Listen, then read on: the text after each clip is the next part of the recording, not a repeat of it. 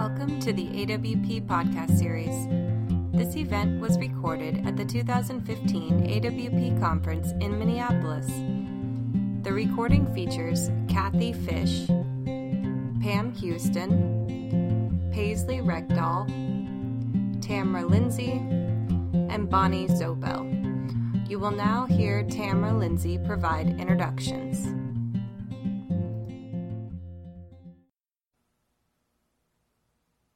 I would like to welcome you to Women Writers of the American West, Definitions and Readings. Our panelists today are Kathy Fish, Pam Houston, Bonnie Zobel, Paisley Reckdahl, and myself, Tamara Lindsay. I'm so honored to be up here with these ladies. They're just so amazing, and I've just been in awe of them up close and from afar for so long. The West means many things to many people.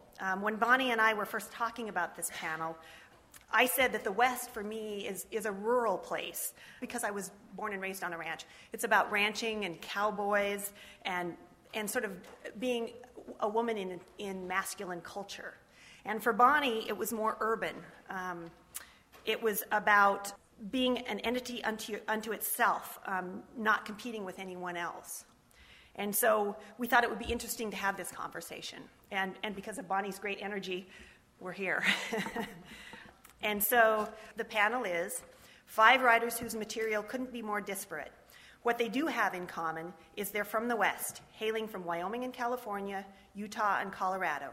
Can we make generalizations about women's experiences in a place so vast? 5 female writers will present diverse visions of the contemporary American West by each giving a one-sentence definition and reading from her work. Each of us will read, and then at the end we'll take questions, so be thinking about questions. Because I'm up here, I'll go first. So I am the author of a short story collection, How to Be a Man, and 2 novels, Deep Down Things and Earth's Imagined Corners. I got my master's in English from the University of Wyoming, where I taught writing, and I work as an editor for a foundation. What I'm going to be reading today is the title story from my collection, How to Be a Man. And what you need to know is I was born a girl on a ranch. I was an intelligent little girl, and I looked around myself and I thought, the only people who have respect and power seem to be men. How can I, as a girl, have power and respect? And so I came to the conclusion I had to be a man. And I know many women like this. They drive pickup trucks, they drink beer, they know all the football stats, they go hunting. And all their friends are men, and they don't have any women friends. Oh my gosh. And they think of themselves as this third thing. They can't be a man, and they're not a woman. So they think of themselves as a third thing. And then I will also say that I based this story on Junot Diaz's How to Date a Brown Girl, Black Girl, White Girl, or Halfie. It's structured like that. So my definition. The American West is a text into which people project themselves. Okay, how to be a man. Never acknowledge the fact that you're a girl and take pride when your guy friends say, you're one of the guys. Tell yourself, I am one of the guys, even though in the back of your mind a little voice says, but you've got girl parts. You are born on a ranch in central Colorado or southern Wyoming or northern Montana and grow up surrounded by cowboys. Or maybe not a ranch, maybe a farm, and you have 5 older brothers. Your first memory is of sitting on the back of Big Cheese, an old sorrel gelding with a sway back, and you find out later when you regularly ride bareback, a backbone like a ridgeline. Later, you won't know if this first memory is real or comes from one of the only photos of you as a baby. You study that photo a lot. It must be spring or late fall because you're wearing a quilted yellow jacket with a blue-lined hood, and your brother's hands reach in from the side of the frame and support you in the saddle. You look half asleep with your head tilted to the side against your shoulder, a little sack of potatoes. Your dad is a kind man, a hard worker, who gives you respect when no one else will. When you're 4, if he asks, Bertie, do you think the price of hogs is going up? Ponder this a while. Take into account how Rosie has just farrowed 7 piglets, and how you're bottle raising the runt, and how you've heard your brothers complaining about pig shit on their boots that they wear to town. Think about how much Jewel, that's what you've decided to name the pig, means to you and say, yes, Daddy, pigs are worth a lot. He'll nod his head, but he won't smile like other people when they think that what you say is cute or precocious. Your mother is a mouse of a woman who takes long walks in the gray sage-brushed hills beyond the fields or lays in the cool back bedroom reading the Bible. When your brothers ask, "Where's Mom?" you won't know. You don't think it odd when at 5 you learn how to boil water in a big speckled enamelware pot and to shake in 3 boxes of macaroni, to watch it turn from off-yellow plasticity to soft white noodles, to hold both handles with a towel and carefully pour it into the colander in the sink while avoiding the steam, to measure the butter and milk, one of your brothers shows you how much, and then to mix in the powdered cheese. When you learn to dig a dollop of bacon grease from the Care jar in the fridge into the hot cast iron skillet, wait for it to melt, and then lay in half-frozen steaks, the wonderful smell of fat and the popping of ice crystals filling the kitchen. When your brothers come in from doing chores, they talk and laugh instead of opening the cupboards and slamming them shut, and your dad doesn't clench his jaw while washing his hands with Dawn dishwashing liquid at the kitchen sink and then toss big hunks of Wonder Bread into bowls filled with milk. When you wear hand-me-downs from your brother, be proud. Covet the red plaid shirt of your next older brother, and when you get it, a hot, late summer afternoon when he tosses 3 shirts on your bed, wear it until the holes in the elbows decapitate the cuffs. If you go to town with your dad for parts, be proud of your shitty boots and muddy jeans and torn-up shirts. It shows that you know an honest day's work. Work is more important than fancy things, and you are not one of those ninnies who wear girly dresses and couldn't change a tire if her life depended on it. Be prepared. When you go to school, you won't know quite where you fit. All the other kids will seem to know something that you don't, something they whisper to each other behind their hands. They won't ever whisper it to you. But they won't make fun of you either, because you'll get this right away and take pride in it. You are tough, and you also have 5 older brothers, and the Gunderson family sticks together. Be proud of the fact that in 7th grade social studies, you sit elbows on the table next to a boy about your size, and he says with a note of admiration, "Look at them guns. You got arms bigger than me." It's winter, and you've been throwing bales every morning to feed the livestock. Your friends will be boys. You understand boys. When you say something, they take it at face value. If they don't understand, hit them, and they'll understand that. For a couple of months, until your dad finds out about it, your second older brother will give you a dime every time you get into a fist fight. The look on your brother's face as he hands you those dimes will make your insides puff to bursting. Leave the girls alone, and they will leave you alone. When you have to be together, like in gym class, they'll ignore you, which will be fine with you. Always take the locker by the door so you can jet in and out as fast as you can. You'll be mortified that they'll see your body, how gross and deformed it is. Be proud of the muscles, but the buds of breast and the peaking pubic hair will be beyond embarrassing. Still, you'll be fascinated with their bodies, not in a sexual way, but in that they seem to be so comfortable with them, even, to your disgust, proud. They'll compare boobs in the mirror, holding their arms up against their ribs so that their breasts push forward. One girl, Bobby Jo Blanchard, won't stand at the mirror, though, because she'll get breasts early, big round ones. She'll quickly go from a slip of a girl who never says anything to the most popular because the boys pay attention, and the attention of the boys is worth much more than any giggling camaraderie of the girls. You'll agree with this, but you'll also be mystified as to the boys' motivations. Ask your best friend Jimmy Mockler. What's up with that? He'll just shrug and smile, sheepishly, but with pride, too. In middle school, don't be surprised if the guys who used to be your friends forget about you. They'll still be nice, but they'll spend their time playing rough games of basketball and daring each other to talk to this girl or that. You won't be good at basketball. You're tough, but you don't have the height or the competitiveness. Plus, they don't really want you to play, you can tell. Think about this a lot, how to regain their respect. So go so far as to ask the coach about trying out for football. He'll look at you like you're a 2-headed calf and say, "Darling, girls don't play football." You want to scream, "I'm not a girl," but you won't. Instead, never tell anyone, especially the boys, and hope to God the coach never mentions it in gym class, which he teaches. He won't. He'll agree with you. It's embarrassing. One day at lunchtime, Jimmy Mockler will tell a story to the other guys about Bobby Jo Blanchard and how he's asked her to meet him under the bleachers in gym during 5th period study hall. There's no gym during 5th period. He and Bobby Joe are going to get passes to go to the bathroom and sneak in when no one's looking. I bet she lets me kiss her, he says, and laughs, and the other boys laugh too. Then he says, maybe she'll even give me a hand job. He'll glance at you, and this look of horror will come over his face. They'll all look at you. Right then, you'll know you've lost them.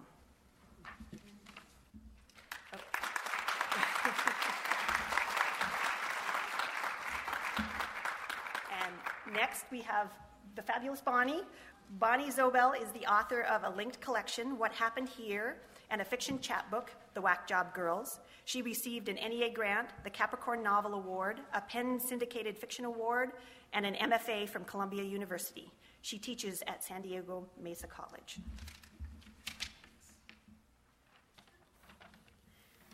Some say California is not the West. Not true. We are the farthest west of the West. Some on the East Coast don't believe the West should be taken seriously. Not true. We are the frontier, full of innovation and discovery. We can do anything we want. I'm going to read an excerpt from What Happened Here, my novella and stories. All you need to know is that John and Lenora are a couple and the main characters. Archie's an annoying next-door neighbor. He's talking about the 30th anniversary party he's planning to honor the dead from the crash of PSA Flight 182 into their North Park, San Diego neighborhood in 1978. Above us that day, on the driveway, a flurry of color, scarlet, turquoise, mustard, zipped past, shrieking and hustling from one North Park palm tree to another. The brilliance of these neighborhood macaws flying through our Southern California enclave in formation, 25 of them together to forage for dates, would allow just about anyone to forget the rest of the world. Escapees from unlatched cages all over town, not to mention the zoo. They'd fled from doors left open only for a minute, chewed through screens when left alone too long, and now banded together to make North Park their home. Wow, John said, as he and I stared so as not to miss any of the colorful show. Amazing. I was enthralled, diving out of the sky with all those intense colors. Cool, Heather called from her apartment balcony next door, still in her pajamas. Her boyfriend wore a dog collar and waved. The 5 of us crinked our necks upward to watch the macaws until they'd all flown by. Shaking his head at the noisy birds, Archie opened his folder. Look what I found at the public library, he said, pulling out copy after copy of aerial views of the airline crash. See right there, bending 90 degrees beside my window, he pointed at a photo with our house in it. Right by the carport, he continued, the people before you tore that down. See the crater on your lawn? Who knows what landed there? See? He pointed to a spot in our yard. John, startled, dropped the car keys on the front mat. He seemed unable to look away from our home's scar. September 25th, 2008, everyone can come to my place for the anniversary, Archie said. We'll appease the gods so it'll never happen again. Archie took off and we sat there. Time to go, John, I said. John? I repeated. Finally, he snapped out of it, but then we switched places so he wouldn't have to drive. Who knows why that particular day was so hard when he already knew about the crash? Maybe it was because he now lived on the property, making him a part of it. John didn't go down right away, just the opposite. A few months after moving in, we went out with Alexa, a Greek painter I'd met down the street. Her husband, Eduardo, had to work late. Is that a mustache? John asked Alexa in the loud restaurant. A piano player chinked out music on the other side of the partition, and customers took turns singing with them. "John," I said. "What?" Eyes twinkling, he seemed pleased with himself. "Just stating the obvious." "Why would you say something like that?" I asked him.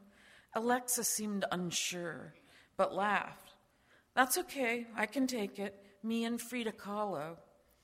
Until recently, I'd never seen this new in-your-face behavior of John's before.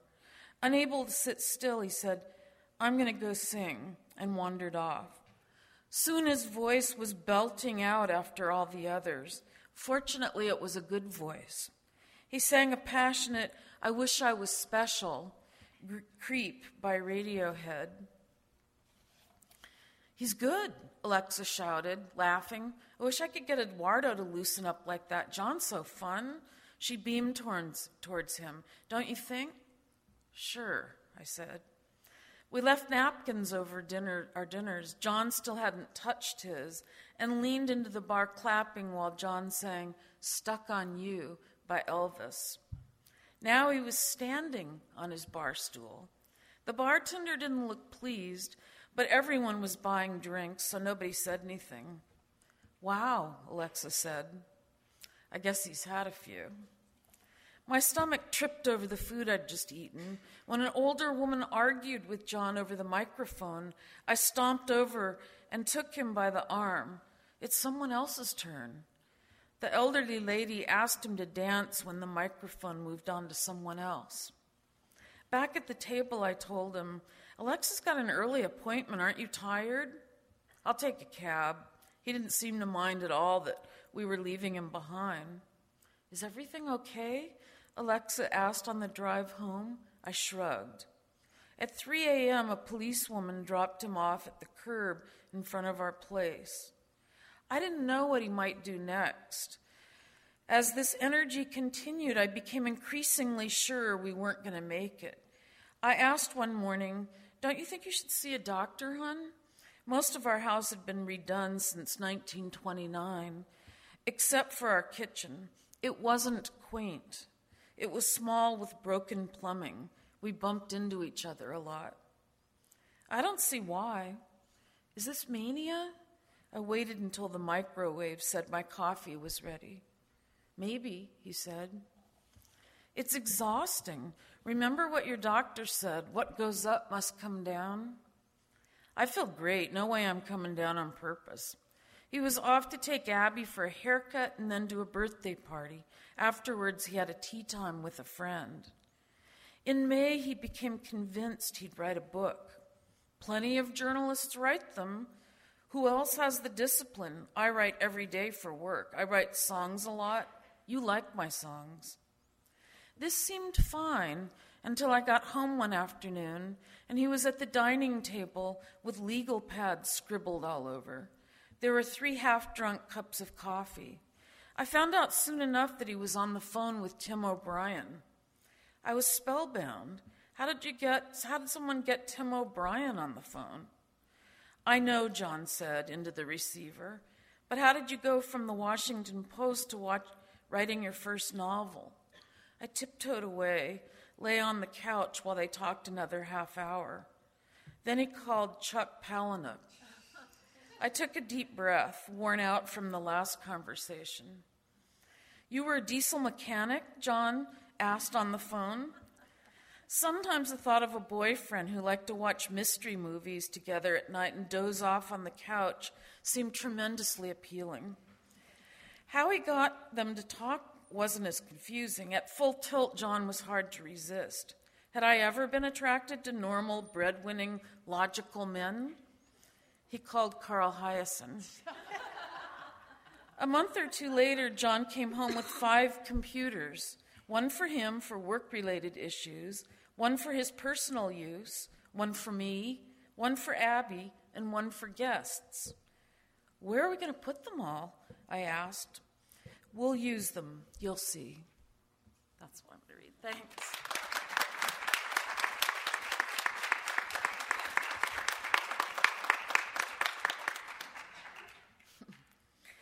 It's my pleasure to introduce Paisley Rekdal, and she's the author of 4 books of poetry, 2 books of nonfiction, the most recent of which are Animal Eye, Poems, and Intimate, an American Family Photo Album. She teaches at the University of Utah.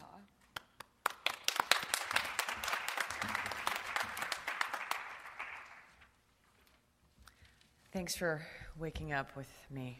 My definition of the West is pretty simple and I guess fairly complex at the same time.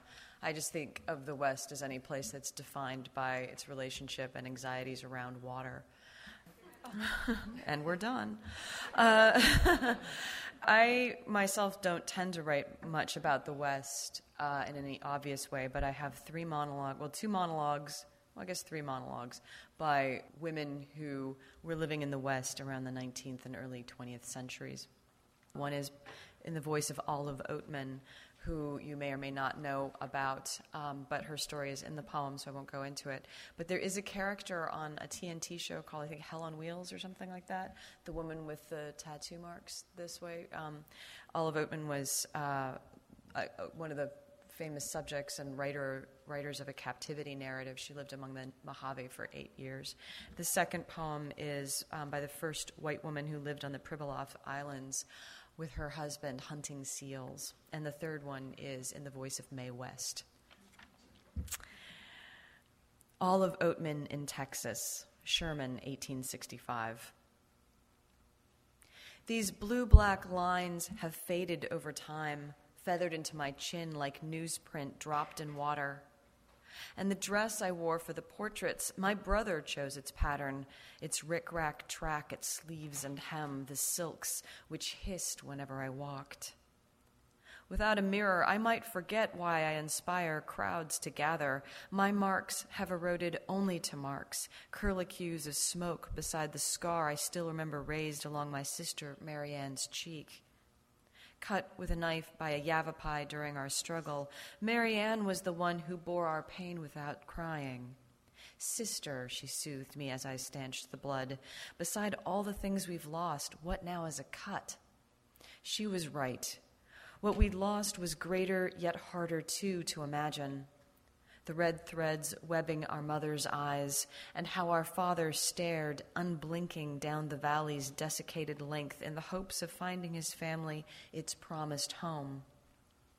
In truth, we'd run into trouble long before the Yavapai attacked, my father having prepared for our journey poorly, so that after a week we'd eaten through our supplies, then split the last of our water barrels. 2 of our cattle died.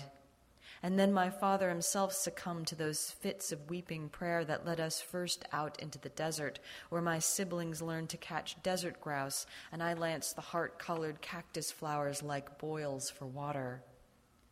Marianne said it was our father's burden to lead, ours to follow. Only in our suffering could God's truth in him be revealed. What truth I know is how we clung to each other, hearing the cries circling our fires, watching Lorenzo, our youngest brother, clutch a knife and claim he'd kill any Indian who came near. The desert night grew chill, a white sun rose, and the rest has been written about in the papers. But of all these things, it is my face about which strangers wish to hear, and not how we walked past the bodies of our parents, our siblings, like people we recognized but had no relation to, Marianne and I tied and taken as slaves until some passing group of Mojave, taking pity on us, purchased our freedom. For the next 8 years we lived with them, but why had we let ourselves be marked like them? Why lie still for the quills struck repeatedly into our chins, its sting of coal smut scrubbed into the welts? Once I thought these filigrees had always existed inside us, showing the pattern from which we were made, not a new version of ourselves, but the original, as if we too were composed of our father's weakness and belief. But Marianne said they were signs only of a willingness to live. We could not be accountable for our appearance here, she said, nor more truly each other's sisters, for now our resemblance to each other had been made complete. Still, when I pass the sudden shock of a mirror or finger the black rise of skin on skin, I am amazed anew at how a person can be so overwritten. Only what we greatly love or greatly fear makes us anyone's.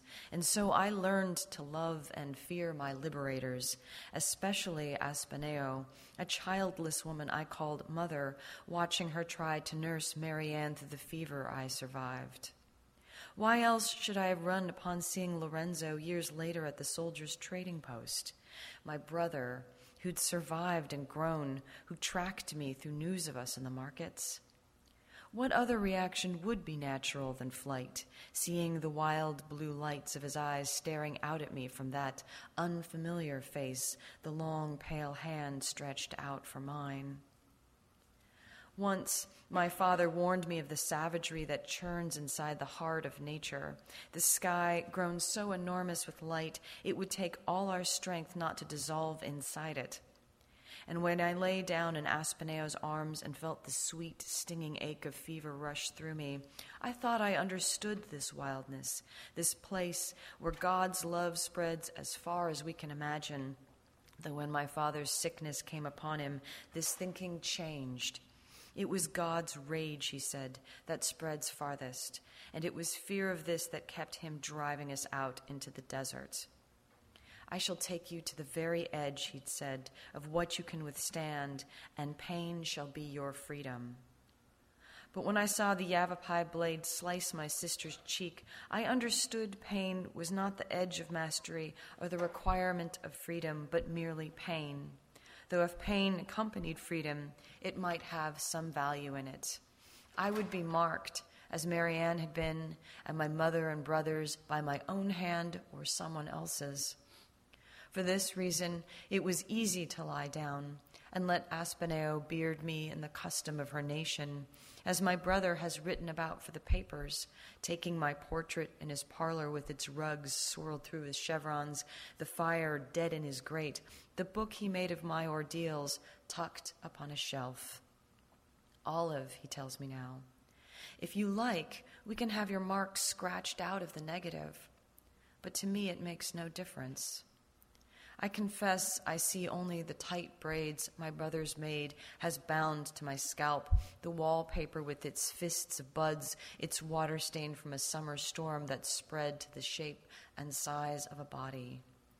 To the size almost of Aspaneo, who cried the day the soldiers came for me, saying she could not bear to lose another daughter. I think of her only sometimes as I run my fingers over my face, feeling the little ridges across my chin like the scar I traced a final time on Marianne's cheek. Marianne, my true sister, who burned 3 days to blindness with the fever from which, at the last, neither Aspaneo nor I could save her. This poem is the one from Libby Beeman. It's another monologue, and it's in blank verse. This is Libby Beeman to her sister, Pribilof Islands, July 13th, 1880. One thing you need to know, Matka is the name for seal. Blunt, bullying. This season's bachelors climb the rocks near Na Spiel, sleek backs blackening the waters inside their sea catchy. The old bulls line up in rows as at a burlesque house, while their matkas roll in surf, thrash upon the parade ground's volcanic sands turned glassy from the constant passing of seals. One by one, the bulls slip the line to claim their females, each dragging his choice to a private catch as the bull gathers what he can, the matka cuffed and bitten on the throat if she struggles, the bull shaking her, banging her down upon the rock until she rolls her belly up, blank eyes wet in supplication. This is how I imagine it. The event being no sight a lady should witness, the senior agent forbids me from the rookeries. John, my husband now these 13 months, must privately describe it. Libby, he tells me, you should see how soulful they are. It is amazing to watch them weep. He takes joy in their human qualities, recalls tales of Selkies who turned to seal girls in surf, braiding their hair in seaweed plaits to chain an errant sailor's legs. And yet, in seasons such as this, he goes out with company men to kill the mating seals in their rookeries, drive them to ground with wooden clubs. I've heard the sounds and smelled grease fires smoking after skins are flensed, seen John creep back from work, clothes spattered with blood. How many months to be endured, and all before winter comes, its long months unpunctuated by sun. And yet I can't complain, having begged John to take me, a lone white woman, at these edges of the Pribilofs. Reluctant first, now I think he's proud of me. Without a maid, John is the one to tighten my stays, fetch me paper, drawing pencils, tea. When he's gone, I walk as far as his officers will let me to sketch a little of the Matkas and their young. Yesterday, a shape disturbed me at the game, some wraith shadowing Nospiel's rocks I noticed late, absorbed by the sight of two bulls hissing and spitting at each other, while a third made off with the spoil they longed for. The Matka flattened on the glassy ground. Interesting, isn't it, Elizabeth? The wraith addressed me. I looked. It was the senior agent. He is, as I wrote above, that dark one who follows me on my rounds, complaining of my presence here. He charts my walks around the island, once in the mess hall pinched my arm in passing, hissing, "Selfish to remain." At home, I raged at John, who shook his head but will say nothing. How can it be selfish to claim my rights beside the one I love? A loud groan, the sea's kaboom, and one of the bulls, his shoulder pierced deeply, struggled off. I watched his slow creep back into the sea, his shape dissolving inside a curl of blood. When I looked up, the senior agent was gone.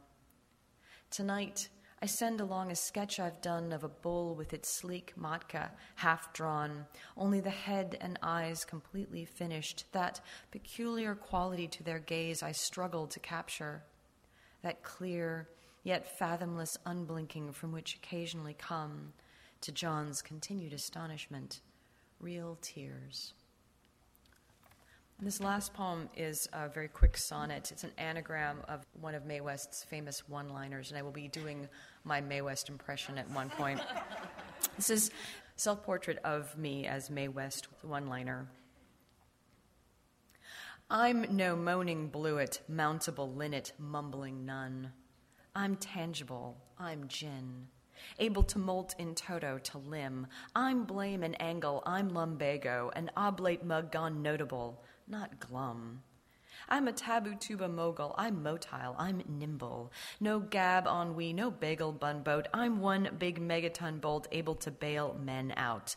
Gluten I am, male bong unit. I'm a genial bum, mental obi, genital montage. I'm agent limbo, my blunt bio, an amulet, an enigma. Omit Alan, omit bingo. Alien mangle, I'm glib lingo. Untangle me, Tangelo. Ooh, but I'm no angel. Oh, yeah, thanks. Kathy Fish has published 3 short fiction collections, Together We Can Bury It, Wildlife, and a chapbook in A Peculiar Feeling of Restlessness, 4 chapbooks of short fiction by 4 women.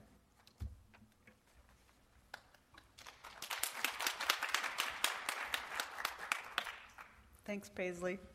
Like Paisley, I don't write specifically about the West, but I did pick a story. But first of all, my definition of women writers of the West are storytellers who are imbued with or who are influenced by everything the West signifies, that is, adventure, tradition, openness, the power and strength of the individual at odds with herself and with her environment, and the challenges of being the greenhorn, the immigrant, or the oddball.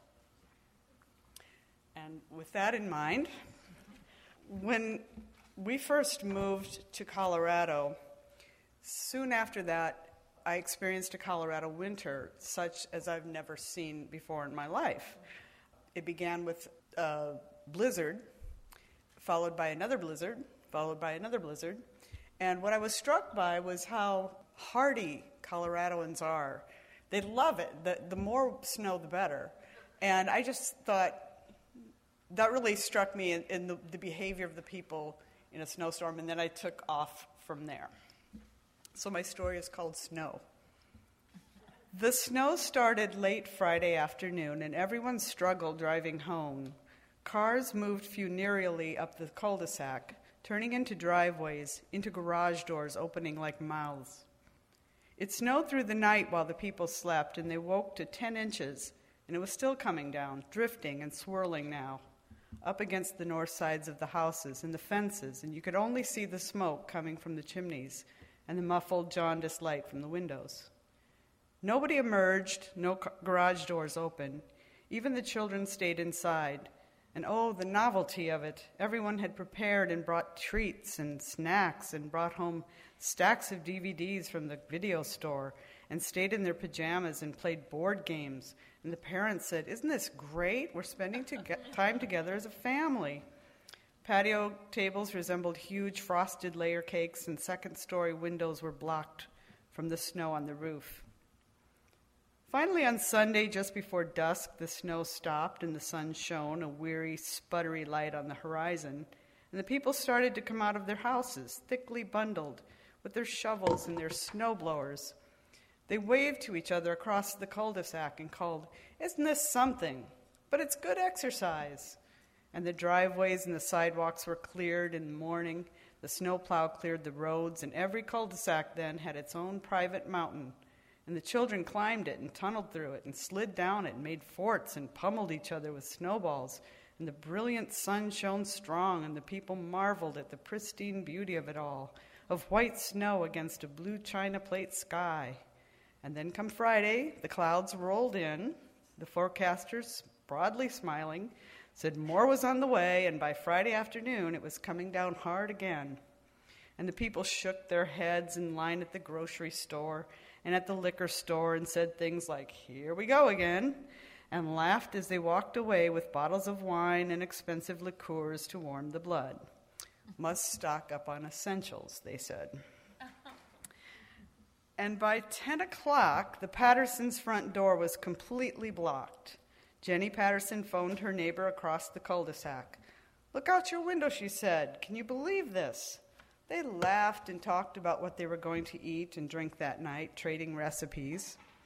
Saturday it was still snowing, and the children who had siblings were fighting, and the children without siblings were crabby from having no one to play with.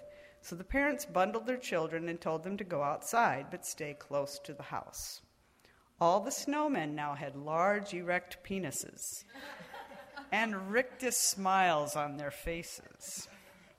The snow was drifting as high as 10 feet in some places, and those who emerged to shovel only nodded to each other grimly through their balaclavas.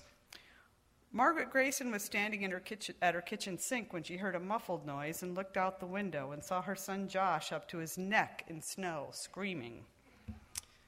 She could not get the window open to yell out to him, but sent her older son out to rescue Josh.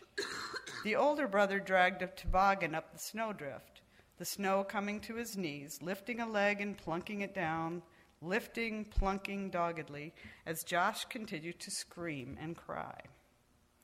The older brother stopped and buried his hands into the snow and under Josh's armpits and pulled him straight up out of the snowdrift.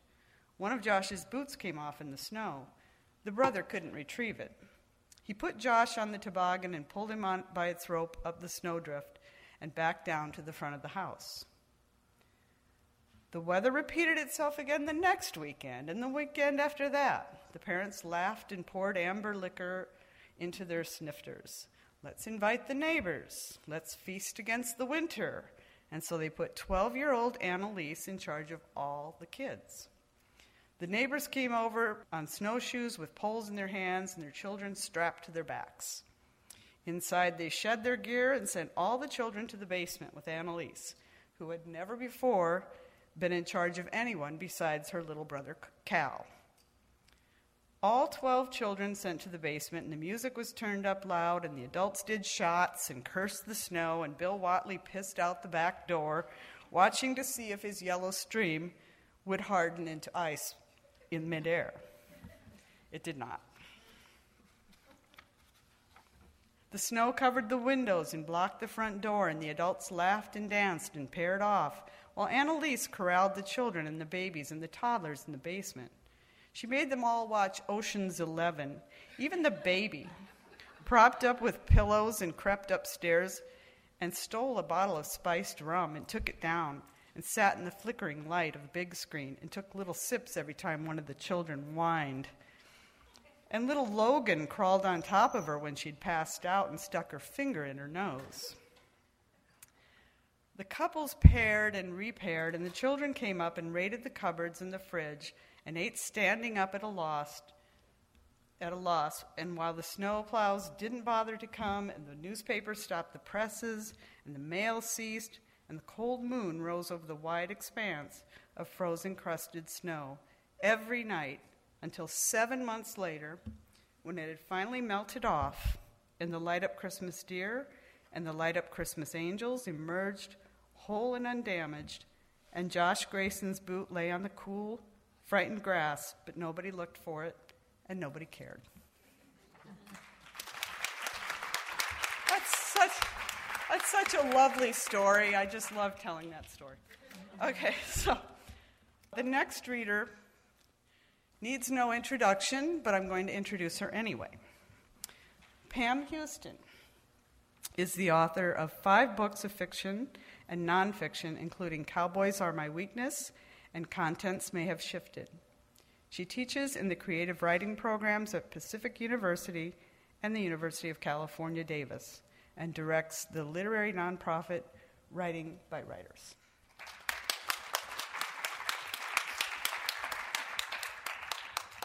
Thank you, Kathy, and thank you for coming, and thanks to my fellow readers. It's been a pleasure to hear you all this morning. My sentence about the American West, I was thinking along the same lines as Paisley. I said, the part of America where it has always been and will always be most evident that Mother Nature bats last. I live on a ranch at 9,000 feet in Colorado, but I'm from Trenton, New Jersey. So I am an adopted woman of the American West. I'm going to read a very short excerpt from a memoir of place that I'm working on about this ranch that I live on, this homesteaded ranch. And then I'm going to read just a little section from a short story. So this is from a chapter called A Kind of Quiet Most People Have Forgotten. Time to move. On this point, all selves are in agreement.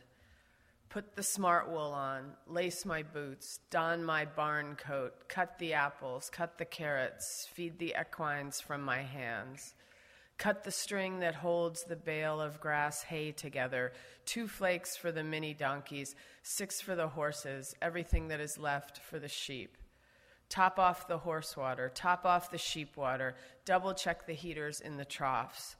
Listen to the reassuring thump of cold boot soles on frozen ground, the comforting crunch of equine teeth grinding hay, the otherworldly whoosh of wing beats overhead, the bald eagle who winters upriver, back after his 1-year hiatus. The forecast is calling for wind and possibly snow tonight, but right now it is perfectly still and almost 20, too warm for my heavy barn coat.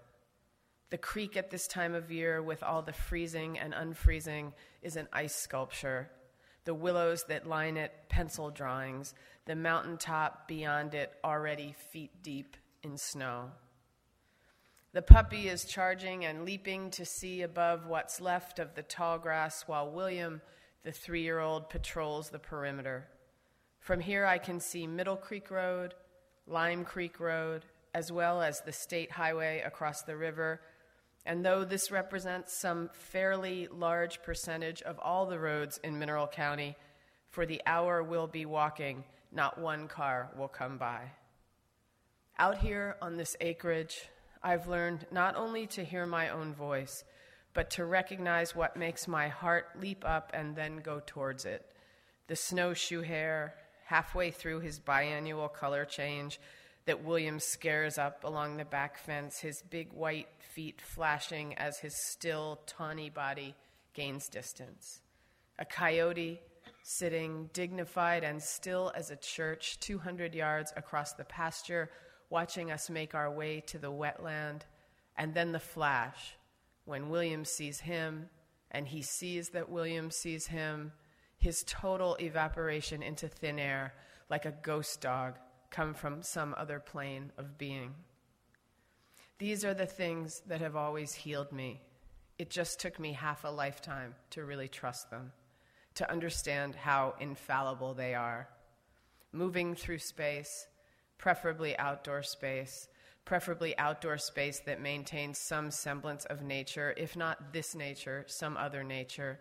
When I'm happy, it's a carnival out here, and when I am sad, it is almost too beautiful to bear, but not quite. It is definitely too beautiful to contemplate leaving. I climb the hill where the homesteader, Robert Pinkley, the first man to build a cabin on this land, is buried. And I know well that when I claimed this 120 acres, it also claimed me. We are each other's mutual saviors. And then this is from a story called Maggie on the Road. And Maggie on the Road is a triptych. It was actually published in Plowshares a couple of months ago. And so it's not brand new work. And this is the middle panel of the triptych. And it's called Baby is the New Happy. The billboard said, breastfeeding, let's talk about it. And the picture was of a corn-fed family, kids so indistinguishable from one another that Maggie couldn't count them all. Even though the billboard was so massive, the fat faces of the children 20 times life-sized, that she had at least 10 seconds viewing before her rent-a-Chevy Cruze passed by. The Cruze wouldn't let her go more than 75 miles an hour, and it wouldn't let her turn up the stereo past 35. It was okay to listen to Ashes of American Flags and Jesus, etc. at 35, but when it came to Heavy Metal Drummer or I Am Trying to Break Your Heart, you had to have 60 or 70 or whatever number she was being kept from by the Hertz safety police and the inventors of the MyKey system for teenage-proofing cars. The next billboard said, Baby is the New Happy. It seemed, if possible, bigger than the last. In fact, Maggie was pretty sure she had never seen billboards this big in her entire life. And here came another one, a squirming newborn, this one with the caption, I had hiccups before I was born. Somebody had dropped a lot of change out here in Nowhere, Missouri. Was this the kind of thing the Koch brothers were up to these days? And who was their target audience exactly? Not the industrial farmers, who seem to be the only people living out here near the Kansas border. Not the long-haul truckers all cranked up on Red Bull who didn't blink twice between the edge of the Rocky Mountains and the Mississippi. And certainly not Maggie, who'd made a solemn promise to her 15-year-old self that she wouldn't ever have children, and who had kept that promise, a decision that 10 years practicing clinical psychology on the team at Pelican Bay Maximum Security Prison confirmed over and over again. Now Maggie was 50, a consultant.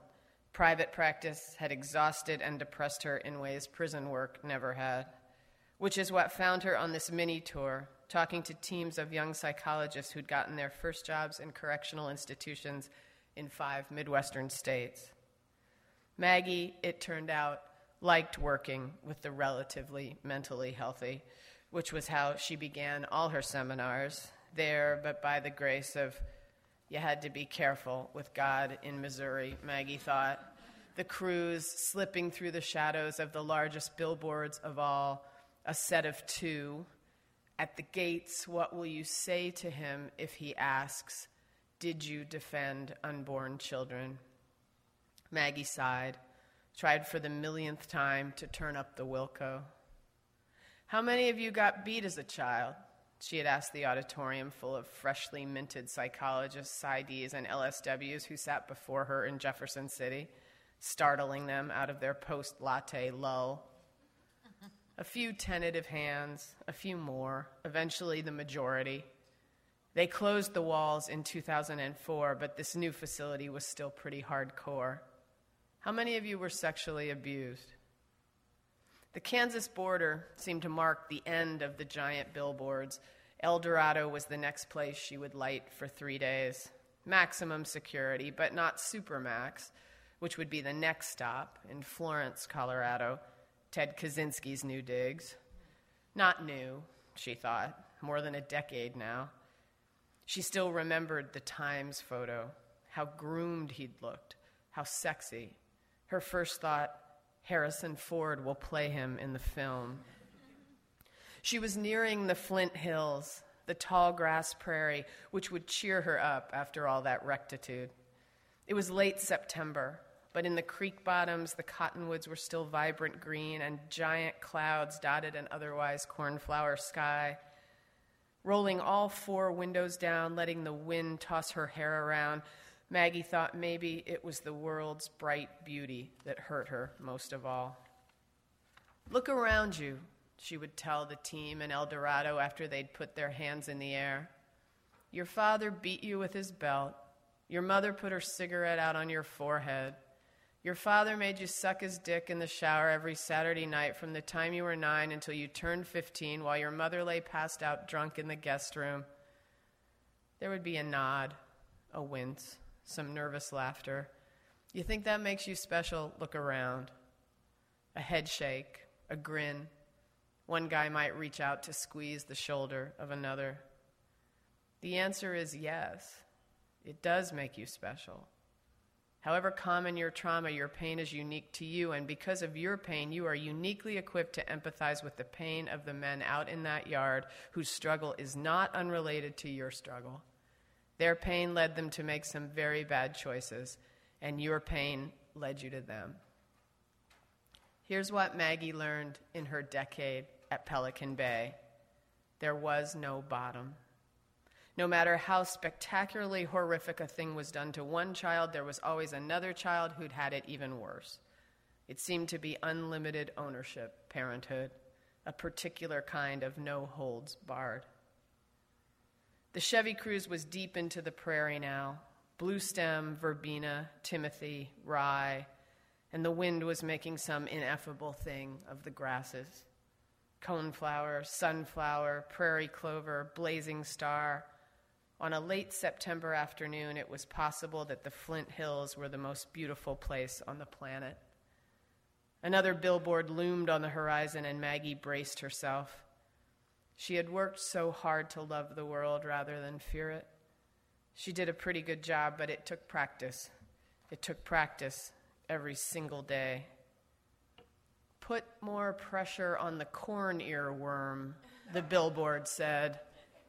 And Maggie smiled, floated her arm out into the hot slipstream.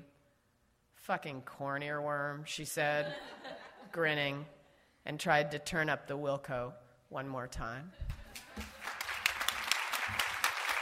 Thank you.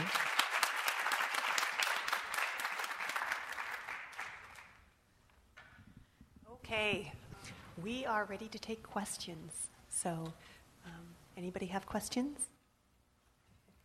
Yes. The question was what preparation went into writing the Olive Oatman captivity narrative. It's been a long while since I wrote that poem, so I can't remember everything, but I did read a couple of things. First of all, there's a wonderful book called The Blue Tattoo by somebody really good. University of South Dakota Press, I think, put it up, or Nebraska. No, Nebraska. They have a wonderful series of Western writers, Western Americana studies.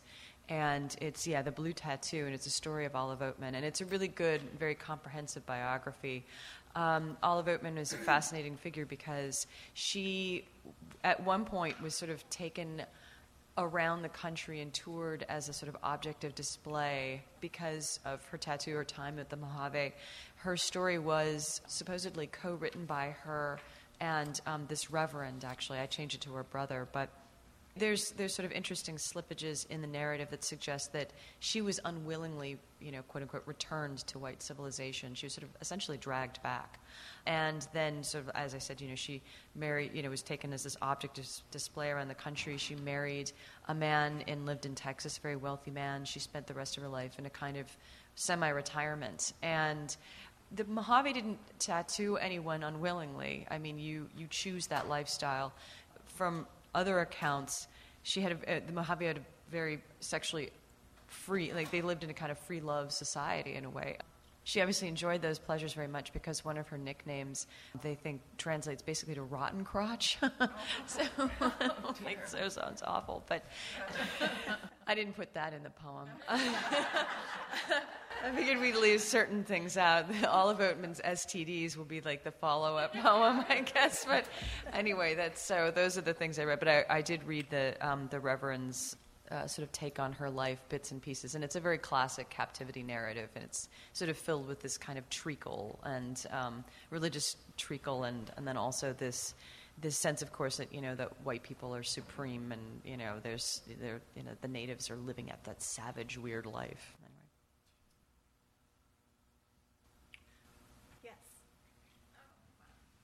So the question is, what writers or books did we read early on in our lives that influenced our writing and to become writers, especially dealing with the West? I can start. I actually went to college in Ohio, and that was like my first step west from New Jersey. And then when I graduated from college, I went to Colorado. But the two authors I read that pulled me west, that I read in college in particular, were Willa Cather and Edward Abbey. So very different writers, but both of them super important to me in those terms.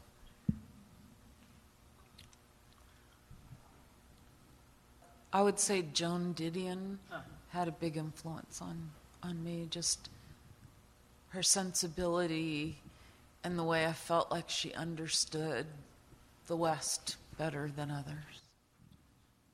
Yeah, let me just add to that. I just happened to teach the White Album last week, and I came to Joan Didion later than formative years, but nobody writes California like Joan Didion. I mean, it's almost like you want to just quit. You just want to quit before you even start. The White Album, if you have not had the pleasure of reading the whole book called The White Album, including, I might recommend the section on women in particular, it's so deliriously smart that anything you read after it, you just think, anyway. Just wanted to enthuse for a minute about Joan Didion. My two writer gods are Hemingway and Virginia Woolf. And Hemingway is a very classic, it's our natural heritage from the West. And I very much inherited that sort of pulled back emotion and the clipped sentences. And many people write long when they write first drafts. I always write really short, and I have to come back and keep adding and adding and adding because I've got that close to the chest thing. And then my other writing god is Virginia Woolf, but that's not the West. I'm going to go way back and say that the first books that struck me were the Little House on the Prairie books.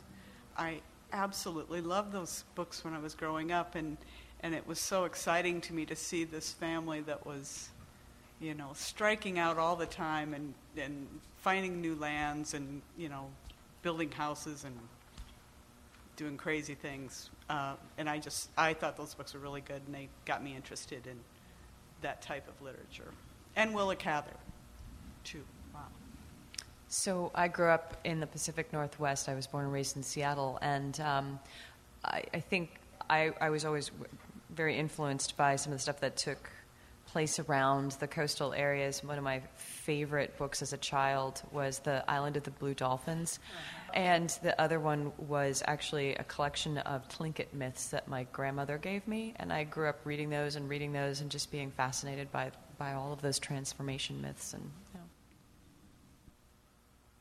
I would just add two other writers that I came to in graduate school, which I went to in Utah, but two writers that maybe don't get read that much by people who don't live in the West, William Eastlake and E.L. Doctorow, hugely influential on me as a young writer in grad school once I had already gotten to the West.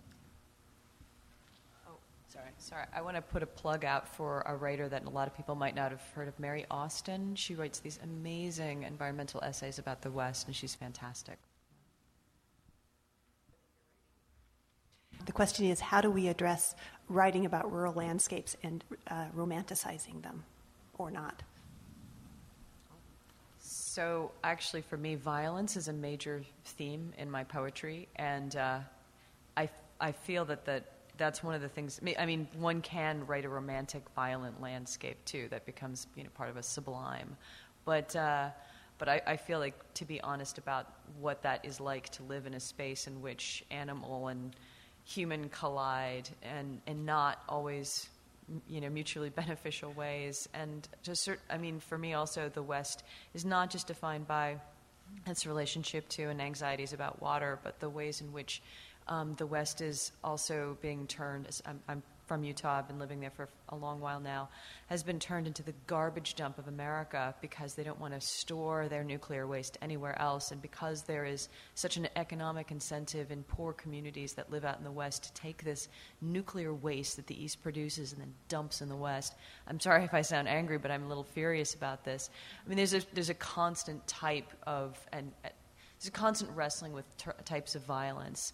For me, at least, living in the West and thinking about it, it is not a romantic landscape at all, and it's a landscape defined by human need, economic impoverishment, and regional privilege. So I don't know. That's how I don't think of it as romantic. Yeah. When I was a little girl, I was around horses all the time, and I broke horses, 1.5 horses. One of them was half broke by the time I got to it. And so I had a lot of friends, and even to this day, a lot of women think horses are just the most amazing thing, which is wonderful, but I never had that romanticism. I did not ride a horse for pleasure until I was about 13, but I rode horses a lot. And so I don't romanticize the West for me, and I think part of it is I'm just attracted to realism. I felt like I didn't have truth when I was a kid, and so that's why I'm drawn to realism, and so I don't romanticize the West. She's over there. You can't see her. So the question, I think, is contrast sort of California with Wyoming. So is that what? Yeah, the west of California and Bonnie's West. I don't know if I can answer that because I have never lived in a rural area. But when Tamara and I were talking about how we wanted to set up the panel, it's just so true that the West means so many different things to different people. And I think I still identify more with Wyoming than I would with New York City. The sensibility is different. If anybody wants to help. Okay. I mean, you go ahead, but then I can speak. I went to grad school in New York City, and I loved it. I always loved going there. But there's a very different sensibility than there is anywhere in the West. And I've lived in different places in the West. If I could define it, how can I define it? It's just, I don't want to say less intellectual, because that plays into the stereotype of California, which I don't like at all. It's just less formal, and there's more of an independence, I think. Maybe that's the best way to say it, but I'd love some help. Yeah, I mean, I live in California and Colorado. I teach in California, and I live in Colorado, so I'm always going back and forth. I live in Northern California when I'm in California. But just a couple things. I mean, I think, not to beat a dead horse, but I think what Paisley said about water, I don't think you can underestimate how much we think about water. And if you're not thinking about water, you're not paying attention. And we had the biggest fire in southwestern Colorado history that came up within a mile of my house 2 years ago. 170,000 acres burned. I mean, we're at the end of life as we know it. They say California's going to run out of water next year, as I'm sure you know. That's going to change everything. I mean, people just keep thinking, oh, they can buy it or fix it, but it's not true, you know. So the fact of the environment, which has been true in my whole lifetime, the snowstorms, the earthquakes, the lack of water, the fires, the fact of the environment being larger than the people who live in it seems to me, and I grew up in the East, you know, in the Northeast, seems to me the biggest difference. You can't ever forget it. You can't ever forget that you are a speck on the land in the West. And I believe that that's true in Los Angeles, too, as it is certainly true in the Central Valley of California, where I live, as it is true in the Rocky Mountains, where I live. And I think that's good for people, because I think it's also true in a New Jersey suburb, but I don't think people think about it as much.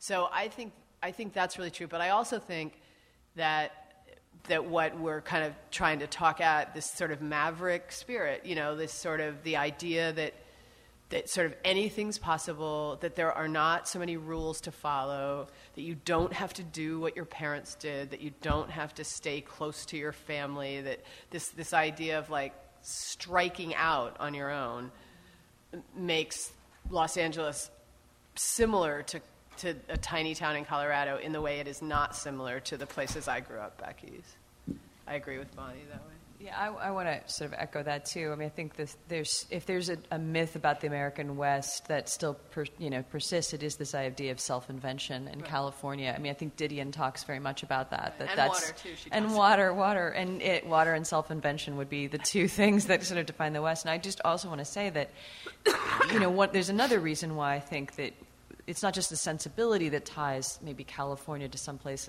in Colorado. I've lived in Wyoming and Utah, and what's interesting to me is that, and I've spent a lot of time in California, it's not just water is going to affect California and thus the agricultural produce that goes to the nation, but Western states are tied together in their fight over water too. So we're a region where the Colorado River means a lot to all of us. So what happens to California happens to the country, but it also takes down a number of other states with it, right? Like, we care deeply about what's going to happen in California, because you're talking about farmers all over the West. They're going to be like, what now?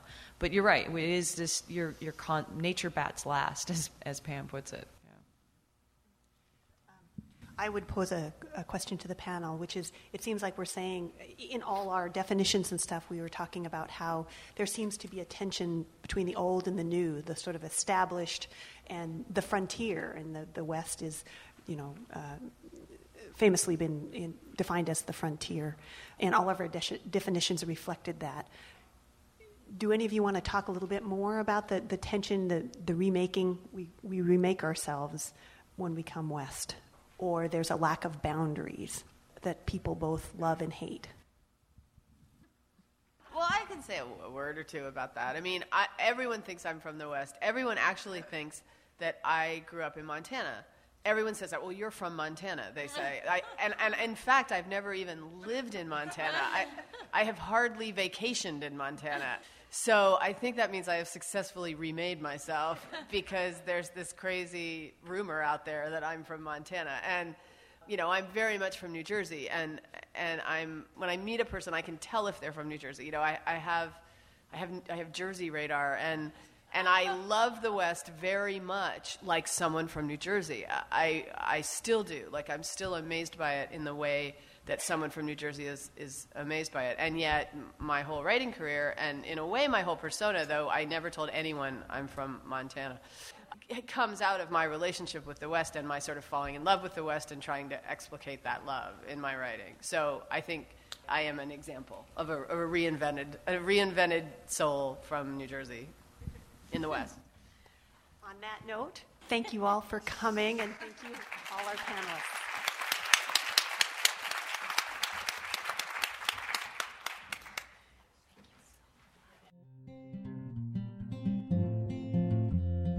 Thank you for tuning in to the AWP podcast series. For other podcasts, please visit our website at www.awpwriter.org.